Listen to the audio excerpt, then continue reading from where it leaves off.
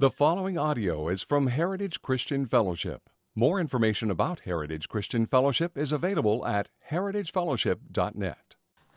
Ephesians chapter 5 this morning. 4. See? Nice. We are awake today. All right. I was just testing you. All righty. Ephesians chapter 4. I've been warned that we have a litany of announcements. Let's see what we got here today. Huddle groups are meeting throughout the valley tonight. They'll be continuing on in the series on the explicit gospel with Matt Chandler. So make sure you get plugged into one of those.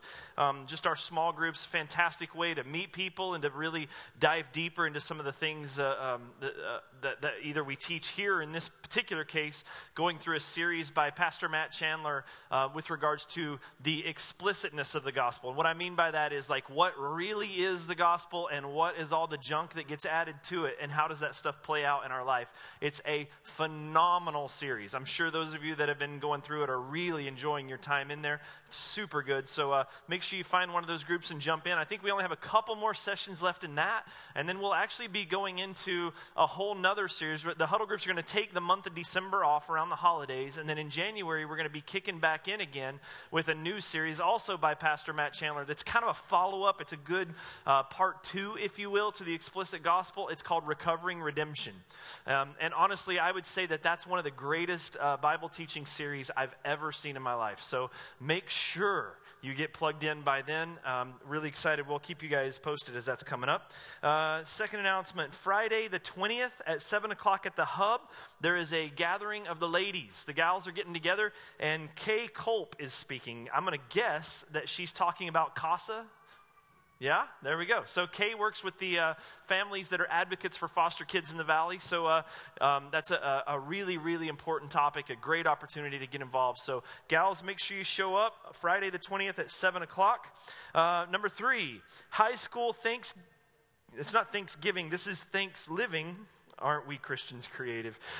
Thanks-Living overnighter, Saturday the 21st. You guys are going to be spending the night at the Hub, Jeremy, is that right? That's right. So high school overnighter. Pray for Jeremy and his volunteers. Number 4, Thanksgiving baskets. If you're helping us out with the Thanksgiving basket thing, we need you to bring your food in no later than next Sunday. I don't think it's too late to jump in on that. Check with the information table if you would. There's probably a flyer that has all the stuff that you can get, and we would love to have your help on that. We're providing Thanksgiving baskets for families all throughout the valley, and would love your help. So bring your food in next week. What week? Next week. All right.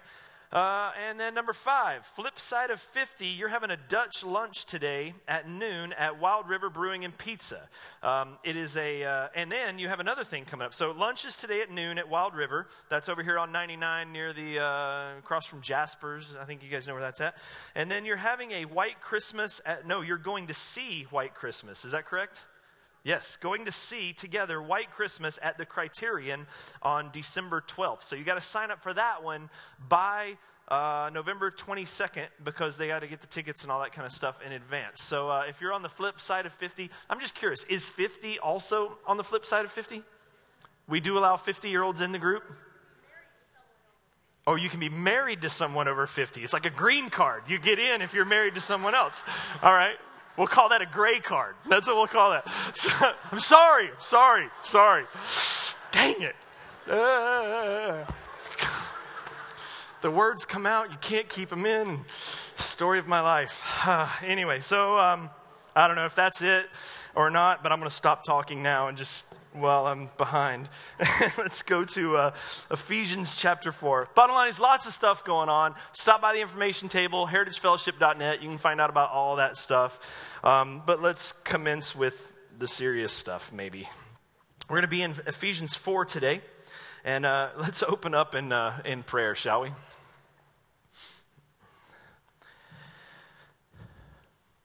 Father, we pray that you would just be with us in this time, Lord. Lord, your word, you promised that you were sending a helper, a comforter, to come alongside and to help us. And your word teaches, Lord, that your Holy Spirit opens our minds to be able to understand the things of the Spirit.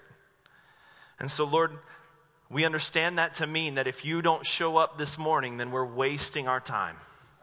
We need you to teach us.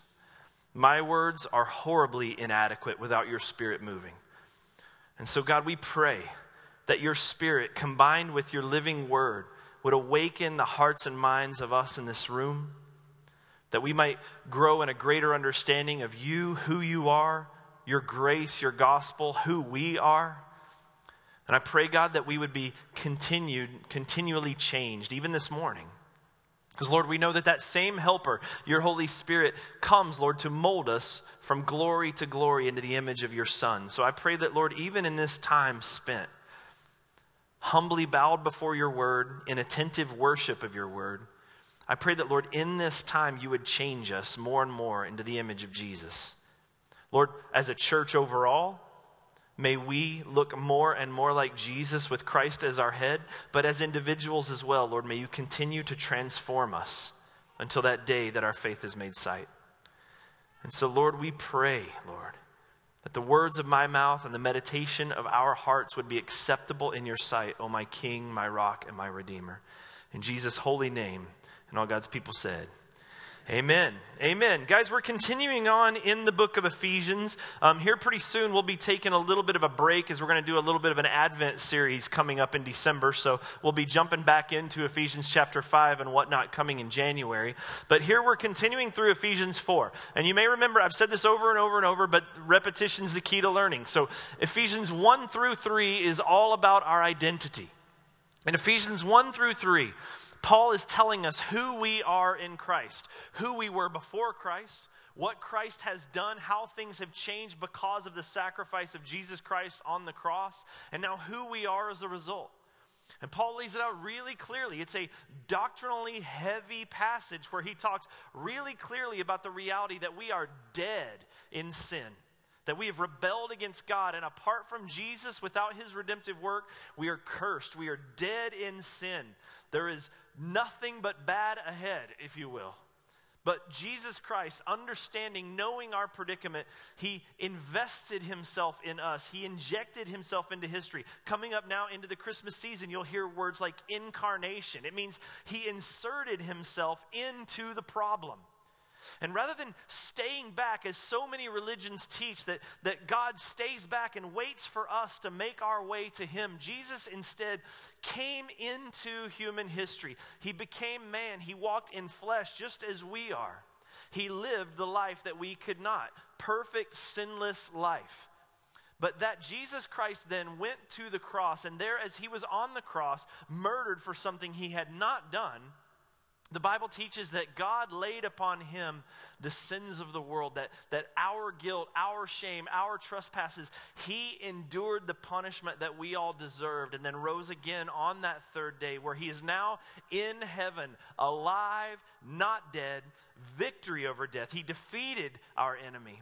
And that those who believe in Jesus Christ, who understand who he is, believe in him and in his work to pay the price for our sin, that he is our covering to those we have been adopted into the family of God, and we're not the same person anymore. Today's passage is going to be heavy in this.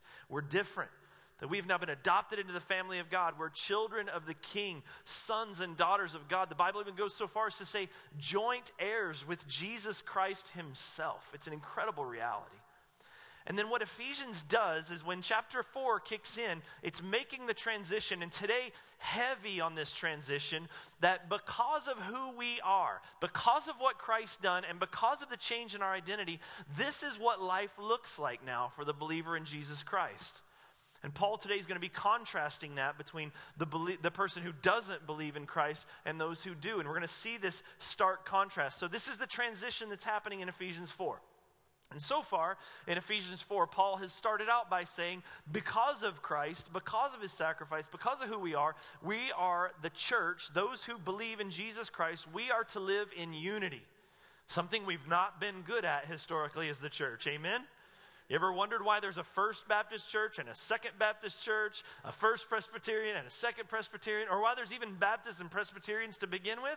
Because we tend to divide. We tend to disagree on things and separate from one another. We tend to find issues that maybe are not central to the gospel of Jesus Christ and to say, because we disagree here, I'm right, you're wrong, we can't have fellowship. And the history of the church shows tons of divisions, some healthy, If it's heresy, it's good to divide, amen? We're not like everyone who just says the name Jesus. That's not true. But there's tons of division in the history of the church, and even within churches, like even in this church. And I love this church. I love the people of this church. But there's division in here. There's people in this room that won't talk to other people in this room for whatever reason. Hurt feelings, disagreements, so-and-so didn't do this, so-and-so did that. There is division even within this room. It's because we're humans. It's human nature. And so Paul, right out of the gate, says, because of what Jesus did, you are to live in unity. You are to be one. You have one God, one Savior, one Spirit. You are one church under the headship of Jesus Christ, and he encourages us to live in humility, but united in Jesus Christ. But in spite of the fact that we are united by the sacrifice of Jesus Christ, he does say, however, we're diverse. We're very different. He's not creating clones. This isn't like, what was that group? The Comet came by and they all wore the same clothes and looked the same. This isn't something like that. This is, what was that? Hail Bop? Heaven's Gate, that's what it was. That's not what Jesus is doing. This is not the thing like once you get saved and come into the church, now we all have to become like everyone else. That's conformity. You're going to hear that word a lot today. It's not about conformity. He's not trying to create a bunch of clones where everyone looks the same. He says, no. I've created you intentionally and very diverse. And of course there's diversity with regards to skin tone, languages, origin, and all these kinds of things. But he even went into, if you remember last week, that we are created diverse even after. We are given the Holy Spirit and we are given diverse gifts. We're different. Some of you are good at some things. Some of you are good at other things. Some of your personality skews towards these things, some others. And there's all sorts of diversity within the church. But the beauty of it is that when we are walking in unity with Christ, using our gifts, using the things that God has done in us, in the way that God has made us to serve one another rather than looking after ourselves all the time, that there's this growing up that happens. And Paul made it really clear. The purpose of the diversity in the church with regards to spiritual giftings is because the church needs to grow up. That we are born again as spiritual infants, and as we serve one another and love one another and learn from one another and repent to one another and are taught by one another, we grow up. Not just individually, but the church as a whole grows up. We start looking more and more like Jesus. Because Jesus is the one whom all the different gifts that we see in Scripture existed in one. Jesus was merciful. Jesus was a great teacher. Jesus was a prophet. Jesus did miracles. Jesus did all of these sorts of things. And so as the church comes together with all these different gifts in one body, unified under Christ, and begins to serve one another, we see something of what Jesus did on earth. We become, the Bible would say, a manifestation of Christ. In other words, when the world looks at us, they see Jesus. And so this is the goal, that this is the diversity that we have. And that the understanding being, though, that because we are told right away by Paul, who even uses the word us. You're talking about the guy that wrote most of the New Testament. He's saying we grow up. That means that we're all in progress. So we don't have to expect perfection from one another. We can have grace towards one another. When we see immaturity in the church, we can go, well, he's still a baby, but he's growing. And when we see immaturity in ourselves, we can understand that those are things that God's pointing out in our own life that he wants to grow us up out of. That we weren't saved to stay the way that we are. God wants to grow us. And so by the grace of God, I believe he's doing that. And so now, having said all this about unity in the church and we're all together, then Paul goes into this section, which is really sort of the real pivot, if you will, on this. Now we live like this, and how different we are from the way we were before Christ. So Paul says in verse 17, Ephesians 4:17, now this I say and testify in the Lord, that you must no longer walk as the Gentiles do, in the futility of their minds. They are darkened in their understanding, alienated from the life of God because of the ignorance that is in them due to the hardness of their heart. These are strong words, right? Paul was not a, seeker-sensitive, people-pleaser. Nope, Paul's saying it like it is, hard words. They are darkened in their understanding, alienated from the life of God because of the ignorance that is in them due to hardness of heart. Verse 19, they have become callous and have given themselves up to sensuality, greedy, to practice every kind of impurity. But that is not the way you learned Christ. Assuming that you have heard about him and were taught in him, as the truth is in Jesus, to put off your old self, which belongs to your former manner of life and is corrupt through deceitful desires, and to be renewed in the spirit of your minds, and to put on the new self, created after the likeness of God, in true righteousness and holiness. It's Ephesians 4:17 through 24. Now, maybe you guys have heard a phrase before. You ever heard this phrase, when in Rome, do as the Romans do? You know what the history, the origin of that phrase is? It comes from church history. There's a story where St. Augustine, one of the great early church fathers, a great thinker, incredible theologian, was going to Milan to visit another pastor that he had known from his days in Rome, and went to visit their church. And when he got there, he noticed everything was different than what he expected. A lot of the practices of the church there in Milan were completely different from some of the practices that they had been taught and were practicing in Rome. They weren't fasting on Saturdays the way the church at that time did. A lot of the different things were just different. And so when he came to the guy, the pastor there, and he was saying, hey, what's going on? Why aren't you doing the things that we do? You're not walking in the things that we've learned. You're not running your church in the way that we've learned to do church. And he had a comment back. He said, well, when I am in Rome, I fast on Saturdays. When I am in Milan, I do not. So follow the custom of the church where you are. And that's the root that got changed over the years into the phrase, when in Rome, do as the Romans do. This guy was saying, hey, our church here looks differently. We do it differently because we're not in Rome. And what we do is, we alter our behavior based on where we are, and more specifically in this case, based even on the people that we're around. It's a statement about conformity. And that statement and that phrase to this day, this is what it means. It means, hey, wherever you are, blend in. If you're in Rome, if you're in Medford, wherever you are, the people around you, be like them. Do what they do, talk like they talk, act like they act, like what they liked. Whatever you do, don't stand out. Be like them. It's about conformity. Now, practically, that's terrible advice. If you were to tell young people today, hey, wherever you are, just be like everyone else, it's terrible career advice, is it not?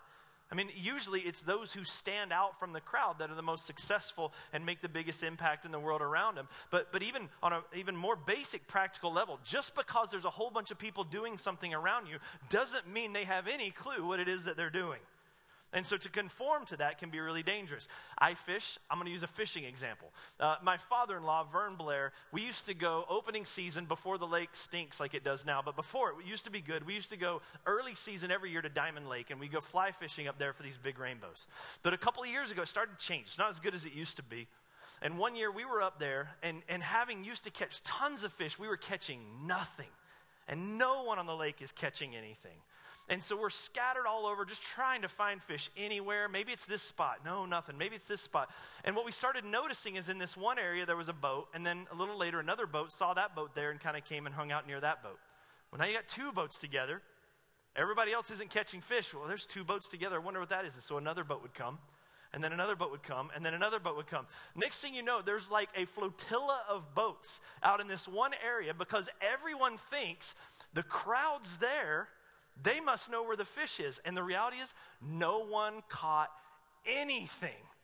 They're all sitting there. It's the blind leading the blind, just sitting there dunking worms in the water or whatever, totally wasting their time. Literally, like I had binoculars. I'm watching them. No bent rods. No one's catching anything. And everyone was just, every boat that got on the water, you could watch them. The boat would get on the water and instantly drive straight to where the crowd was because they must know something. So we had opportunity there. Well, this is where the crowd is, and we're not catching anything here. We must be wrong. They must be right. We should abandon all that we know and all that we think and go follow the crowd. Well, to do that would have ruined our day. So instead, we just started thinking, well, what do we know? It's spring. Trout spawn, rainbow trout spawn in the spring. And they don't spawn in mud. They look for gravel to spawn by. So are there any parts of this lake that might have gravel bottoms? Maybe they're not in the normal feeding beds because they're already moving to the spawn beds. Well, on the north shore, which is the total opposite end that anyone seems to fish over there, there's a whole area. Did I say the north shore? I'm giving away my secrets. The east shore. On the east shore, there was this area of gravel that I knew about, and I was like, well, let's go over there and just see. So we motored all the way across the lake, freezing cold, rain, miserable, already thinking about just calling it. We get over to that side, and we come to literally 3 feet of water, and there is just fish everywhere. Big fish everywhere. And we start catching these fish by sight. Like, I want to catch that one. And we would cast to them and catch them. And we're killing it. And so here's what happened, though. Another boat would come by, and I'd be like, Vern, put your rod down. No joke. And so the boats would come by, and they were like, man, sure is slow today. And we're like, what are you going to do?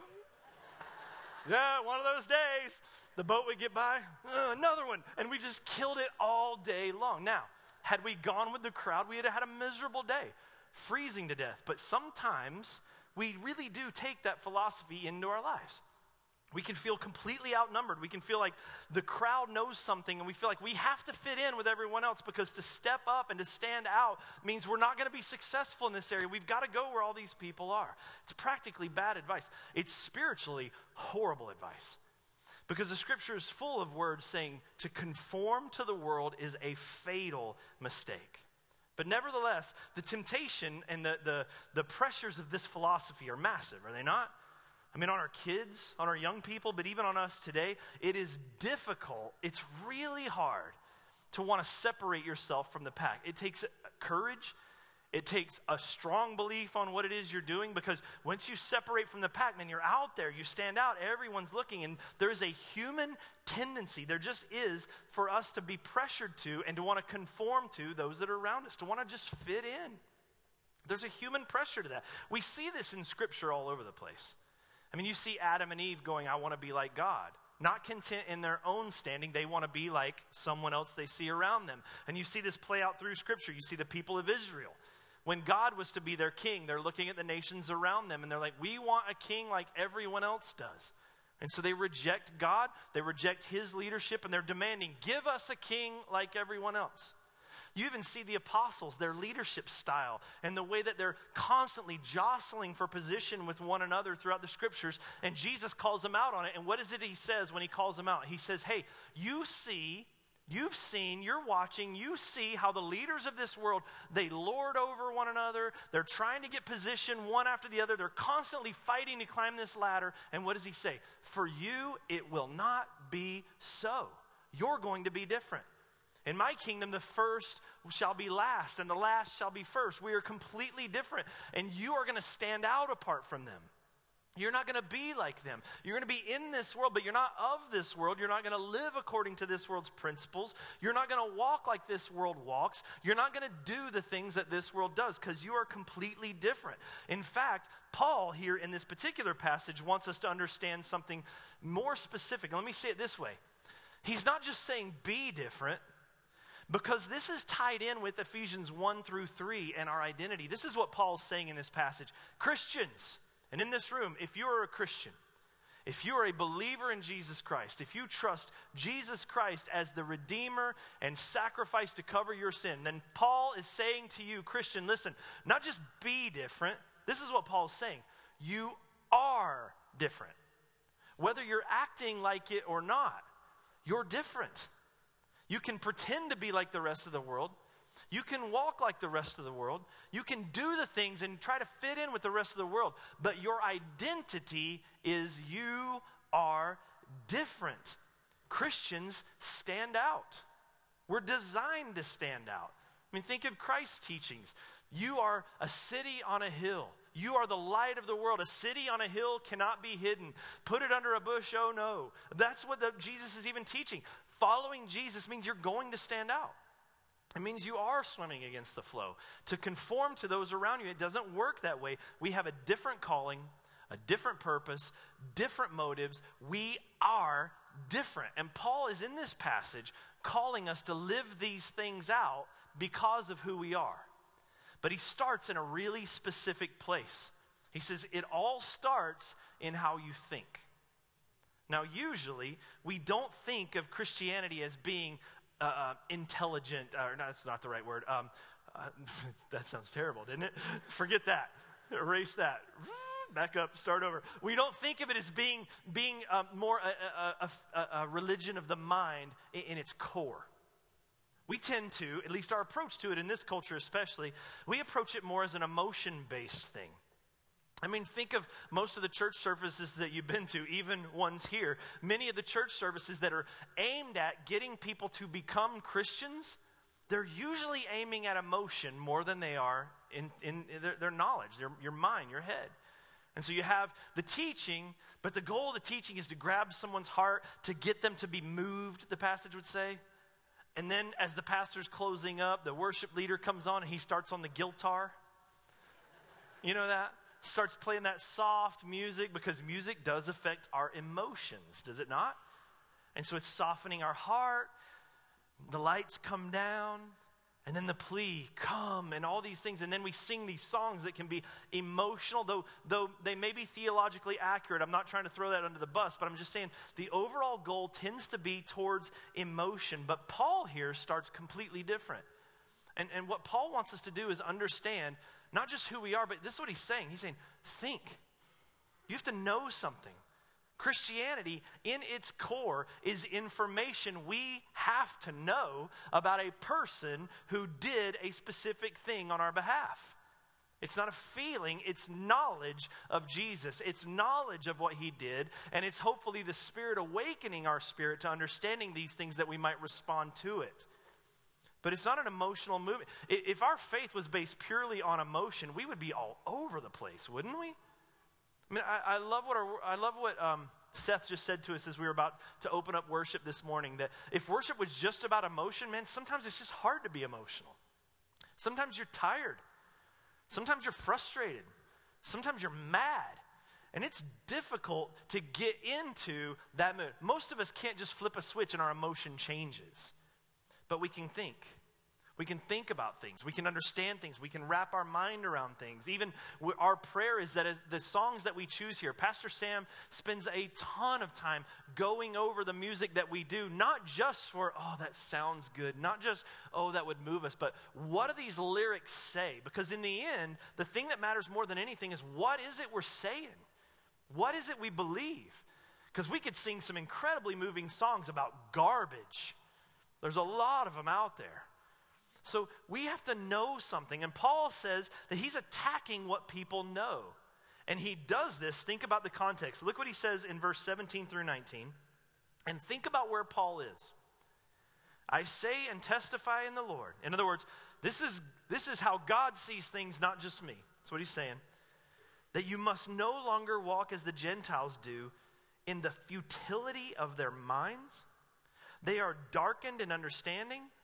They are alienated from the life of God because of ignorance that's in them. Due to the hardness of their heart, they've become callous and have given themselves up to sensuality, greedy to practice every kind of impurity. Listen, where's Paul? When Paul talks about, and when he's using the word Gentiles in this case, he's talking about unbelievers, people that don't believe in Jesus. Where's Paul? He is in the epicenter of all philosophy.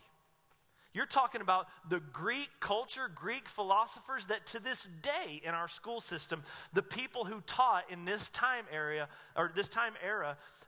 the world still esteems as some of the greatest thinkers and philosophers in the history of the world.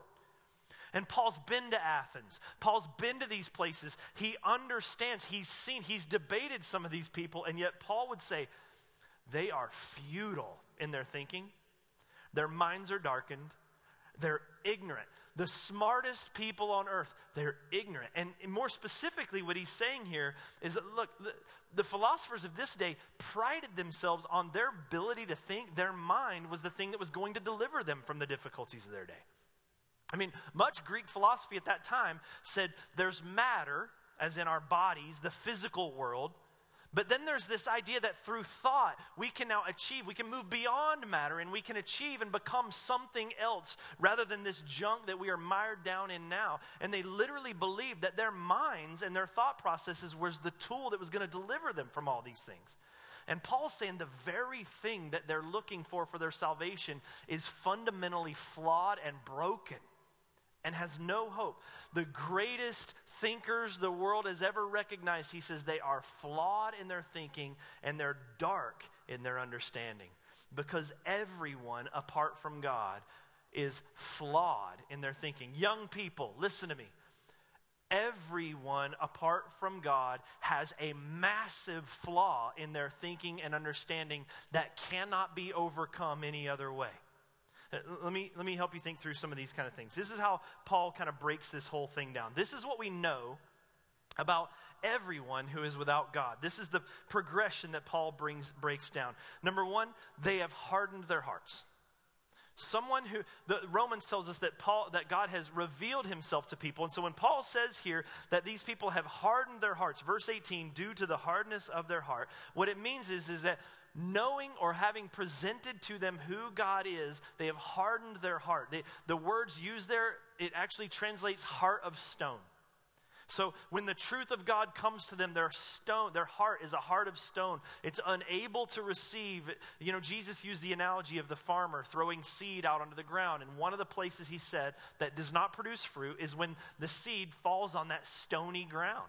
It doesn't find fertile soil to grow. And so too, Paul is saying people without God, the Gentiles that these people used to be, that are in the world around them, they start off, this major flaw is that they have hardened their heart, harder than stone, to the reality of God. And that leads to, in the progression, a darkened understanding. He says, verse 18, they are darkened in their understanding. So, this is what that means. No matter how brilliant their mind may be, no matter how complex and deep and brilliant their thought process may be, it's broken because it's not coming from a truthful core. Let me explain it this way. I don't care what biologist out there you pick, the world's greatest scientist and biologist, he might know everything about every plant, every animal, every cell, all of those things. But if he doesn't know God, his thinking is automatically darkened and flawed because he has no knowledge of the very thing that created and designed the very animals he's giving his life to learn. And so you cannot be complete in your knowledge without an understanding of who God is. It's just absolutely impossible. And so their understanding becomes darkened. They're missing some very important things that really enlighten and bring light and understanding to everything going on in the world. And that leads to alienated from life. And I don't mean like life in general. I mean God. Jesus says, I am the way, the truth, and the life. God is life. He is the author of life, the sustainer of life, the creator of life. And when we have rejected God and alienated ourselves from God, we have alienated ourselves from life. And so listen, that's why what happened in Paris this week happened. You go, how could someone be so callous that they could drive up to a street side cafe, pull out a gun, and just start mowing people down? How can someone have no respect for life whatsoever? It's because people have alienated themselves from life. They are darkened in their understanding. They're buying into things that trump the very life that God has given these people. And so their call to a false God, to a demonic cult, trumps the very life that God has put into some people sitting on a parkside cafe. And so this is what makes everything possible. Alienation from God. There's no more boundaries. I don't need to respect anyone else. Why should I? If there's no God, if it's just survival of the fittest, if the strongest survives, then why in the world would I waste my time worrying about anyone on a street side cafe? Why would I give a rip about a homeless person? You know what? Why do any of that? Let's just get rid of all of them. Let's mow them all down. It'll solve all sorts of economic issues. Let's just do it. This is where darkness comes from. It can be political darkness. It can be personal darkness, sexual darkness. It can be all sorts of things. But when you have alienated yourself from not just the source of life, but the author and designer of life, then you go all sorts of perverted ways. because you're not in line with the designer who created us in that way. And listen, we have to understand this too. Listen, put ISIS and all that's an extreme example. Put that on the side. Let's just talk about the average person you see in your own day-to-day life doing ungodly things, whatever that might be. Drug users, prostitutes, whatever the case may be. Our nature can be, as Christians even, our nature can be to see people doing certain things and we freak out at the thing that they're doing. We see a prostitute on a street corner, or we hear about someone who's committed murder or a child molestation or something like that, and we freak out at that issue. And we have to be careful because our tendency can be to turn towards the action and go, we have to fix this. What are we going to do about this? And so we can enact laws. We can make prostitution illegal. That'll take care of it. That'll get the women off the street corners and the men off the street corners. Let's do that. And those are good things from a civil and just in terms of just having a good society. Those are good things. But do they fix it? Of course not. Of course not. Then Craigslist comes out. So Craigslist comes out, and you had people literally selling prostitutes and selling sexual services on Craigslist like crazy. So Craigslist, though, they're kind of smart. They're trying to grow. They're trying to have a legitimate business, even though their website still looks so JV. But they don't matter. That's the brilliance of their model, I guess. So they're just going along, and they find out all this stuff's going on. We got to deal with this, so let's shut it down. So they take that area from their website that people were using, that classified area that people were using to sell prostitution and all that throughout the world, and they shut it down. Does that fix it? No. Backpage.com. And then there's another one. And then there's another. Look, our tendency can be to see sinful actions in people and to want to attack the actions. But Paul's saying, you got to understand, these people are just living out of their own identity. It's not an action issue. It's a heart issue. So when an unbeliever does something that we would consider appalling, we shouldn't be surprised. They're just being who they are. When someone who has rejected God, rejected God's moral code, rejected God's word, rejected all of those kind of things, and then we see them go do something that's in opposition to God's law, you should not be shocked.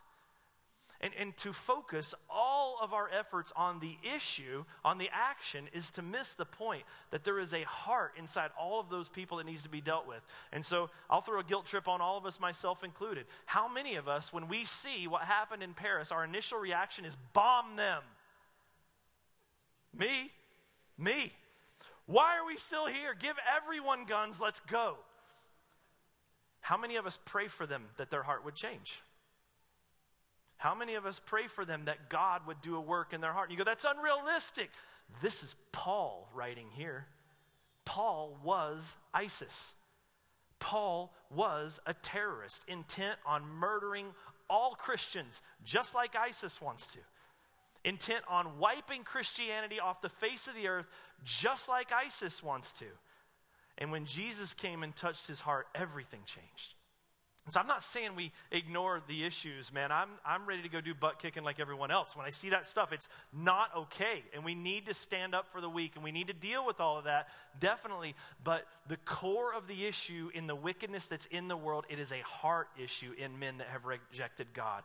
The best thing that can happen is that God would awaken their hearts to understanding of who he is and call them to repentance. Amen? But that trickles down even to how we raise our own kids and how we lead our youth group, because we can focus so much on behavior modification. I want to raise kids that don't drink, don't smoke, don't cuss, et cetera, et cetera, et cetera, instead of going, my number one priority is to make sure my kids know Jesus and then trust Jesus to do the heart work. This is what we're called to do.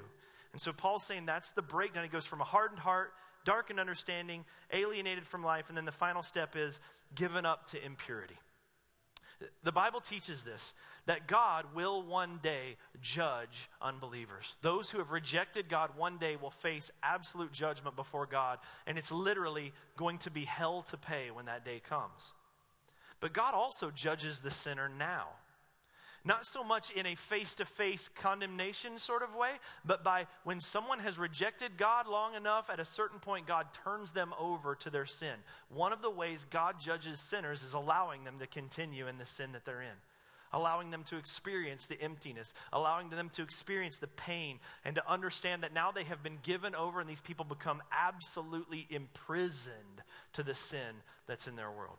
And this is the way things are. We see this entire breakdown in Romans 1. I think we have the text for this. Paul gives us the same order in different words that actually are a little easier to understand in some ways. He says in verse 20, "For his," speaking of God, "invisible attributes, namely his eternal power and divine nature, have been clearly perceived ever since the creation of the world in the things that have been made, so they are without excuse. For although they knew God, they did not honor him as God or give thanks to him, but they became futile in their thinking, and their foolish hearts were darkened. Claiming to be wise, they became fools, and exchanged the glory of the immortal God for images resembling mortal man and birds and animals and creeping things. Therefore, God gave them up in the lusts of their hearts to impurity, to the dishonoring of their bodies among themselves, because they exchanged the truth about God for a lie, and worshipped and served the creature rather than the Creator, who is blessed forever. Amen." Let me tell you guys something. The end result, Paul says, of all this is futility. The word he uses in Ephesians 4, he says that they are in the futility of their minds. That word futility there in the Greek, it means useless and unable to achieve lasting results. Now imagine that. Paul's saying this to the philosophers of that day. I know they're smart. I know they're doing a lot of work. I know they're writing papers. I know they're doing all these things, but they are trapped in the futility of their mind. It is useless. I got some good news for you that maybe will alleviate a little bit of pressure that sometimes we can feel when we watch the news. Especially when we watch maybe the political unravelings in our world or social changes in the climate that we live in today. Christianity is not in trouble.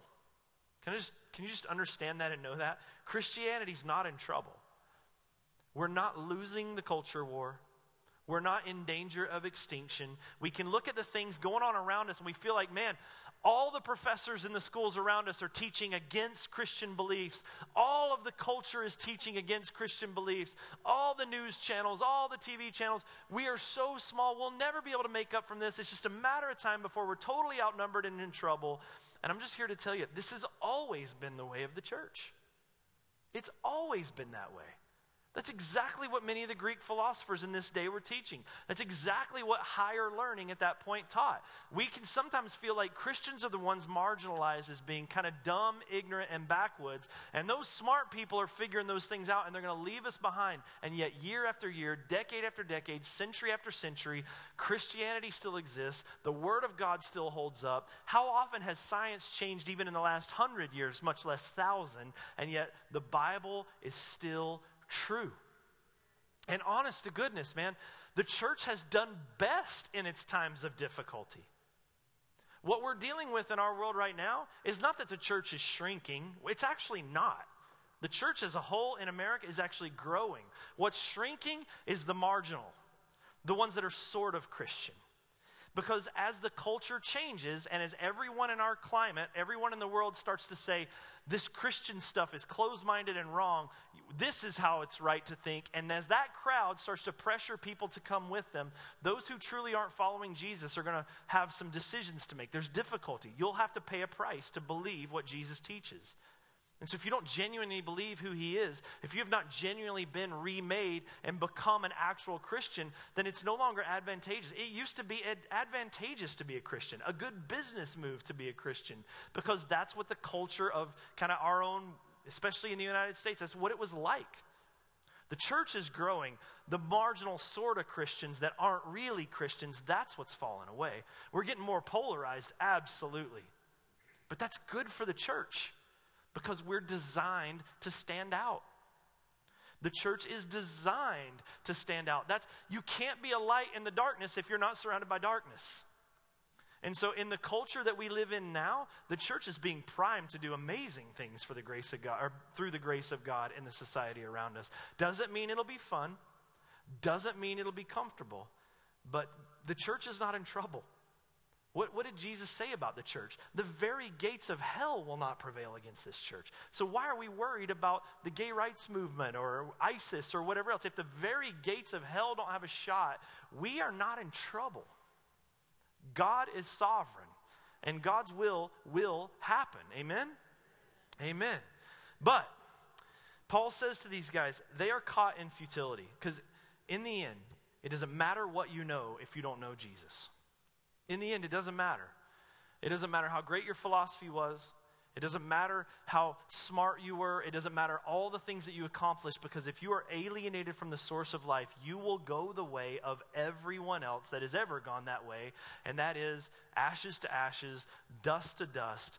It doesn't matter. He says in both Romans 1 and in Ephesians, it's futile, it's meaningless, it's worthless in the end. But, Paul says, verse 20, but that is not the way you learned Christ.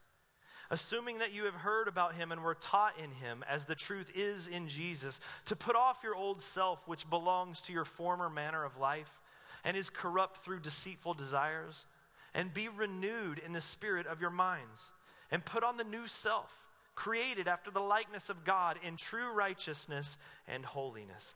Paul says, hey, but for you, this is who you were, and this is who they are, but for you, something changed. Something is different. Something is new.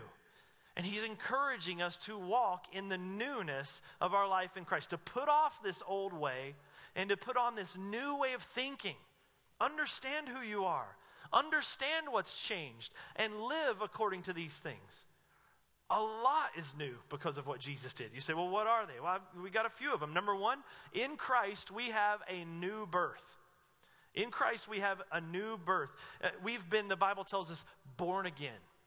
It's not like changing or adjusting. It's a complete do-over. We have been born again.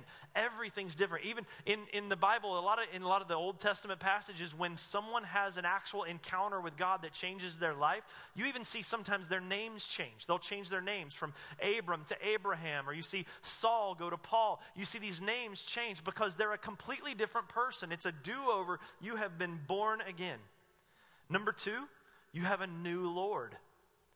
The Bible teaches that before Christ, we are actually submitted to the lordship of the Lord of this earth, and that is Satan himself. And the Bible talks a lot about what Satan does.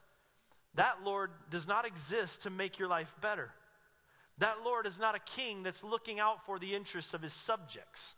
The Bible actually teaches that that Lord is like a lion prowling around looking for someone that he can consume and destroy. But in Christ, we have a new Lord.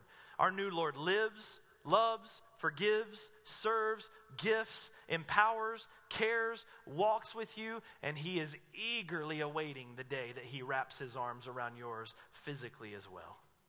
We have a new Lord, a Lord who humbled himself for your best interests when he came to this earth. A Lord who doesn't domineer over us in the way that the rest of the world often does. A Lord who humbled himself to serve us in our greatest area of need. We have a new Lord. Number three, we have a new heart. The Bible speaks of the heart as being sort of the epicenter, the center of our identity. And we have this new heart. When we've been born again, we have a new heart with new desires and new goals and new direction. Ezekiel 36, 26 through 27 says this, and I will give you a new heart, and a new spirit I will put within you. I will remove the heart of stone from your flesh and give you a heart of flesh. And I will put my spirit within you, and I will cause you to walk in my statutes and be careful to obey my rules. Going back to this idea of if we focus on changing behavior, we miss the whole point. Listen to what he's saying in that verse. He's saying, I'm going to change your heart first. That's salvation. That's being born again. I'm going to give you a new heart, and that new heart is going to be the key to you then becoming someone who lives according to the Word of God. So if we make all our emphasis as a church or as parents or as teachers or whatever on we want them to walk these things out without actually addressing the core of who they are in Christ to begin with, we're wasting our time and we're setting our children up for something they can't possibly do. God gives us a new heart with new desires. Number 4, a new creation. We have been changed so deeply that the Bible calls us a new creation. Take a look at 2 Corinthians 5, verse 17. Therefore, if anyone is in Christ, he's a new creation. The old has passed away, and behold, the new has come. Man, Christians are not better people. Amen, Christians? Like, we know this, right? Sometimes we even get saved thinking that's the case, and we think, okay, I'm saved and I'm struggling with some stuff. I'm really glad, though, that I just got saved because it's just a matter of time before I don't struggle with stuff anymore. Christians that have been walking with Jesus for any length of time, give me an amen if that's baloney, amen? We still struggle. We still deal with stuff. We absolutely do. Christians are not better people. Christians are not improved people. Christians are brand new people. God is reworking us little by little into a completely new creation. We're not improved, we're remade. Number 5, we have a new mind. 1 Corinthians 2:14. The natural person does not accept the things of the Spirit of God, for they are folly to him, and he's not able to understand them because they are spiritually discerned. But the spiritual person judges all things, but is himself to be judged by no one. For who has understood the mind of the Lord so as to instruct him? But we have the mind of Christ. Now listen, don't get arrogant on me here, because I've seen this. I've seen this a lot in different areas. An example is I know some different Christian leaders and teachers that their focus is dealing with combating the evolution movement and teaching and philosophy. And so they'll put videos out and teachings, and they'll go to debates, and they'll debate people about evolution, and they'll talk science, and they'll do all these things. And some of the, not everyone, but some of the ones I'm thinking of in particular, and some of the best known ones, I cannot stand them because they come off so incredibly arrogant. And they can talk at other people like, you guys are just a bunch of morons that don't understand anything, but I have all the understanding and I know everything, and it becomes this really kind of puffed up thing. Listen, being a Christian does not make you better than everyone else around you. What it means is God has opened your heart to understand things you couldn't possibly understand on your own if it wasn't for the grace of God in your life. So why would we boast about those things? Why would we be arrogant about something we didn't do? Why would we be cocky as we talk to other people? Instead, we should understand, but by the grace of God, so go I. That person is no different than you apart from the grace of God in your life. But we have a new mind by God's grace so that we can understand the things of God. That's why when you see people that don't know Jesus, I mean, how many of you before have brought someone to church before and you've heard the pastor lay out the gospel so clearly and you just knew, oh man, they're going to do it now. They understand it. They've heard everything. And the guy's like, nah, I just don't get it. And it happens all the time. Because unless God does a work and unless people are open to allowing God to do that work in their heart, it's only the Spirit that enlivens that. And so instead of like trying to debate people down and make them feel like idiots where then they hate Christians for being so cocky, instead we would be better off starting to actually pray for their heart that God might till the soil of their soul so that seed actually finds fruit. And we should be humble and gracious that God would ever look down on such as me to do that for me. Amen? Man, the longer you walk with Jesus, the more humble you should get, or you don't really understand what you're doing. That's a whole other thing. Number 6, a new love. Because of the love of God, we have a new capacity to love one another. We can love one another even when one another is driving one another absolutely crazy. Amen, one another's? Right? I mean, there's all sorts of people in this room. And I can love all of you without liking any of you. That sounds horrible, doesn't it? That sounds bad. But this is the reality. In a lot of the world, we tend to, it's that flock mentality, gravitate towards those that we are like and have interest with and enjoy being with. But because of the grace of God poured out on undeserving sinners like us, we now have the ability and power to love people that drive us crazy or even love people that don't love us in return. This is because of God's work in our life. Number 7, we have new desires. We desire God's will in our life instead of our own. We desire to please God rather than ourselves. Instead of deciding our own direction in life, we want to hear what God has to say about these things because we understand who He is and our purpose in His life. We desire the things of heaven more than the things of earth. Number 8, we've been hitting this one hard lately. We don't need to spend a ton of time on it, but we have a new community. We're not just citizens of heaven, but we're part of a body of Christ here. And this doesn't even just play out within the walls of this church. It's crazy how you can leave here and go to Uganda. Like, I don't know what you guys know about Uganda, but this right here is not normal in Uganda, okay? You don't see a lot of blonde-haired, blue-eyed guys walking around in Uganda. I stick out like a sore thumb in Uganda. But I can walk into that church building in there, and I'm not joking. And those of you that have come to Uganda with us before, you've experienced this. You're home, thousands of miles away on the other side of the earth with people you have nothing in common with apart from Jesus, and you find out you're family.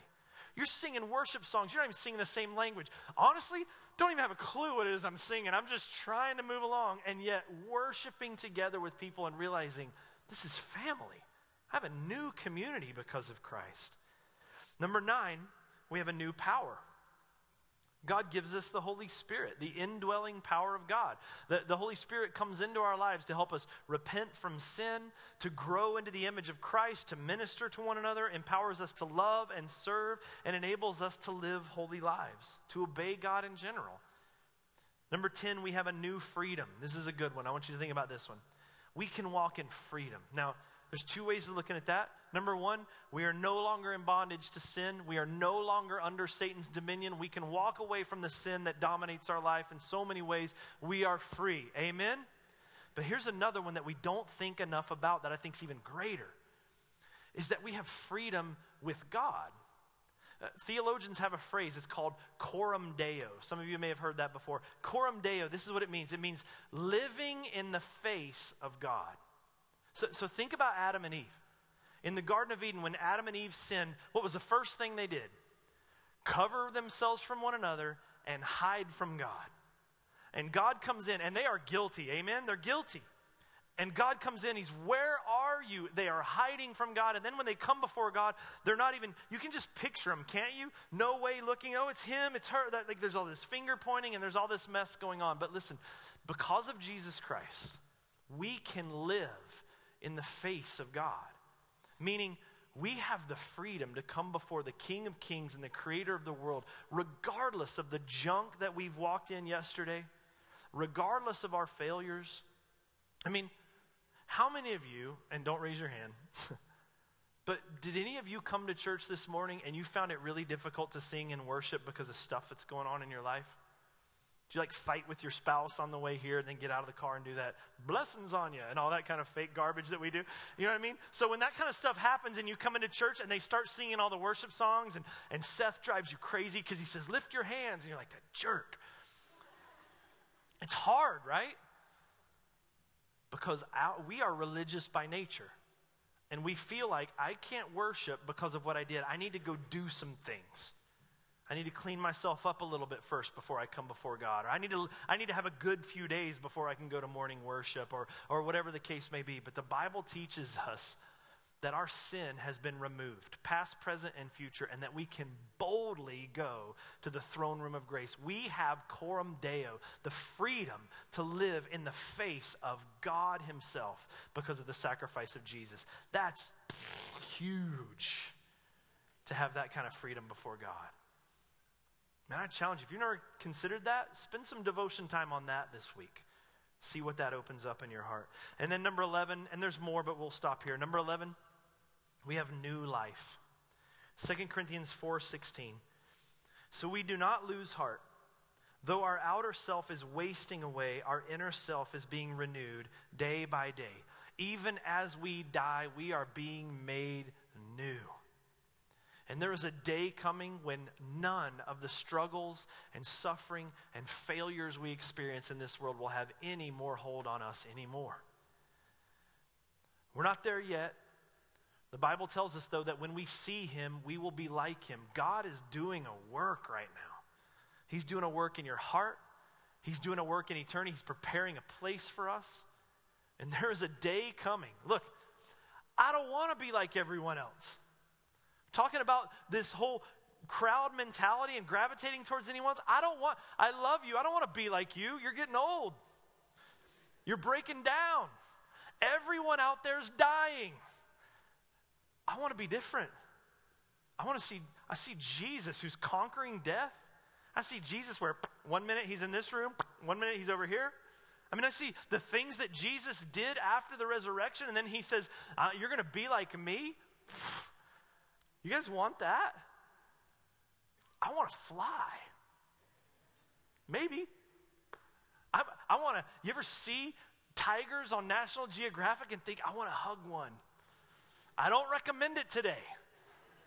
But listen, God is doing a whole new work. He's not just changing life in us. He's going to change everything around us.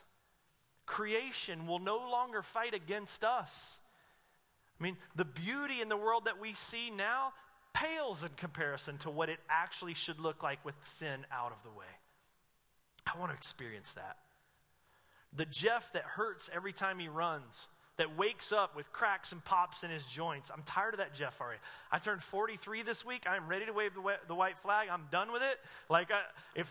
It's Brian Regan, my favorite comedian, has a comment. You get to a certain age and things hurt and you realize it's just going to hurt you now for the rest of your life. Like that thing's now broken forever. I'm already over that. I want something new. I want to be different. And the Bible teaches that because of Jesus Christ, we can live in the face of the one who is the author and creator and sustainer of life, who is making all things new. You might feel like a minority from time to time today. That will not always be the case. And sometimes you can feel like everyone else has everything figured out and not you, but the Bible assures you, have faith, keep walking. We've been through this before. Oh, Jeff, you don't understand. There's new science coming out. What if they? Hey, have faith. God's the author of science too. Have faith, keep walking, trust God. But don't try to be like them. You're new. You're different. God's changed you. Be that guy. Be that guy. And for the rest of you, you need to be that guy. Here's one of the big reasons why we need to live that way, church. If the church is the manifestation, the image of Jesus Christ to the world around us, what do we now understand even just reading through these things? People don't need behavior changes. People don't need new laws to change morality. People don't need all those kind of things. People need Jesus. And guess what? We have him. And so the more we walk like them, the more we live like them, the less they see him. They need us to stand out. We are a city on a hill. People need to be able to see Jesus in our life. Even in our failures, when we blow it, for them to see that we can humbly repent and that we can then just go right back to walking with Jesus, so that we can live in the very face of God, that coram Deo. People need to understand that, because some people have been so turned over into their sin, they feel like they can never come back to God. But you get a chance to model repentance and God's accepting love. People need Jesus, and God has chosen his church, not the building, but the people, as the means by which many people out there are going to see and learn who Jesus is. So we are different, and the world needs us to be different. And if you don't know Jesus this morning, I'm encouraging you. We're gonna cut things short here. We're gonna be all done. I'm going to ask you guys to stand in just a moment, but there's going to be some people around, some elders and whatnot, huddle leaders around, just to be available to pray with people. If you don't know Jesus, if you've never met Jesus, please, the Bible teaches so clearly, look, don't walk in your own strength, your own mind.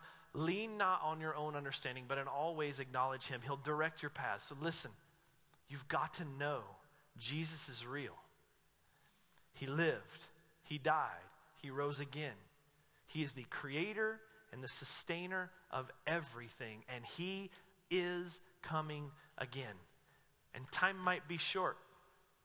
It's really easy to watch some of the things going on in the news and think, maybe today, and maybe today. So now is the time. Now is the day of salvation. Stop resisting God. Stop hardening your heart. Stop resisting what you know to be true, and give yourself over to Jesus. He loves you. He will not make a fool of you, and he has such great plans for you. So there's going to be some people available to be able to pray with you. We just want to wrap an arm around you, talk with you about Jesus, and invite you into the family and just kind of walk through this life with you. We're not going to give you Nikes and Puma running suits or any of that kind of stuff like what were their names again? Hale-Bop people, Heaven's Gate people. We're none of that. Nothing too weird. We're weird. We're not that weird, okay? But listen, You need Jesus, and you know it. You know it. So stop resisting him. Will you guys stand with me and let's pray?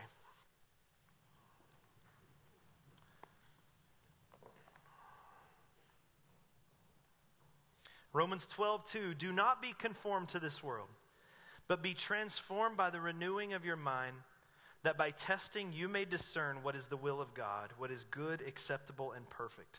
God, I pray that that would be the truth for us, Lord. God, will you renew our minds again, Lord? Will you help us, Lord, to see things clearly? And I pray, God, that your Spirit would just come upon every believer here, that we can again see the folly of this world around us, the truth of your word, and that we might walk in confidence with you, Lord.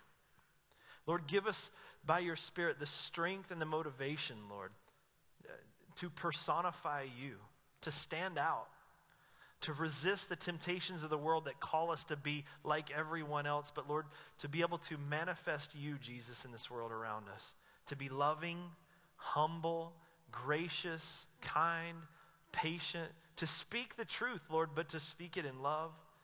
I pray, God, you would grace this church with that. And Lord, for those in this place that have not yet given their lives over to you, that are still resistant to you, Lord, I pray that you would soften their heart, that you would remove the heart of stone and give them that heart of flesh. Lord, give them the freedom of surrender. Help them to walk in the joy and freedom, Lord, that comes with knowing you. I pray, God, that you would just do that work. There's so many here. And for the rest of us, Lord, may we spend less time trying to debate people into the kingdom and more time just praying that you would move in their lives. God, for the people in Paris, we can't help but stop and pray for them as our hearts are broken and we see what went on there. But Lord, you bring beauty from ashes. And so I pray that even now in Paris, your church would be mobilized to stand apart.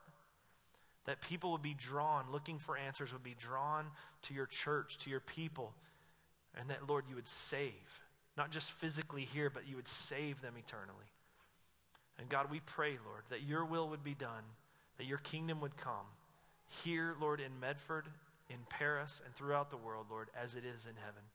God, be with these guys as they walk. I pray, Lord, you would give them the power to walk these things out, that this wouldn't just be some other Bible study that we took in and forget about, but Lord, may we leave this place now chewing on these things, meditating on these things, talking these things over with one another. And I pray, God, you would just affect the way we live as your word comes alive in our hearts. In Jesus' name. And all God's people said, amen. Remember, guys, huddle group.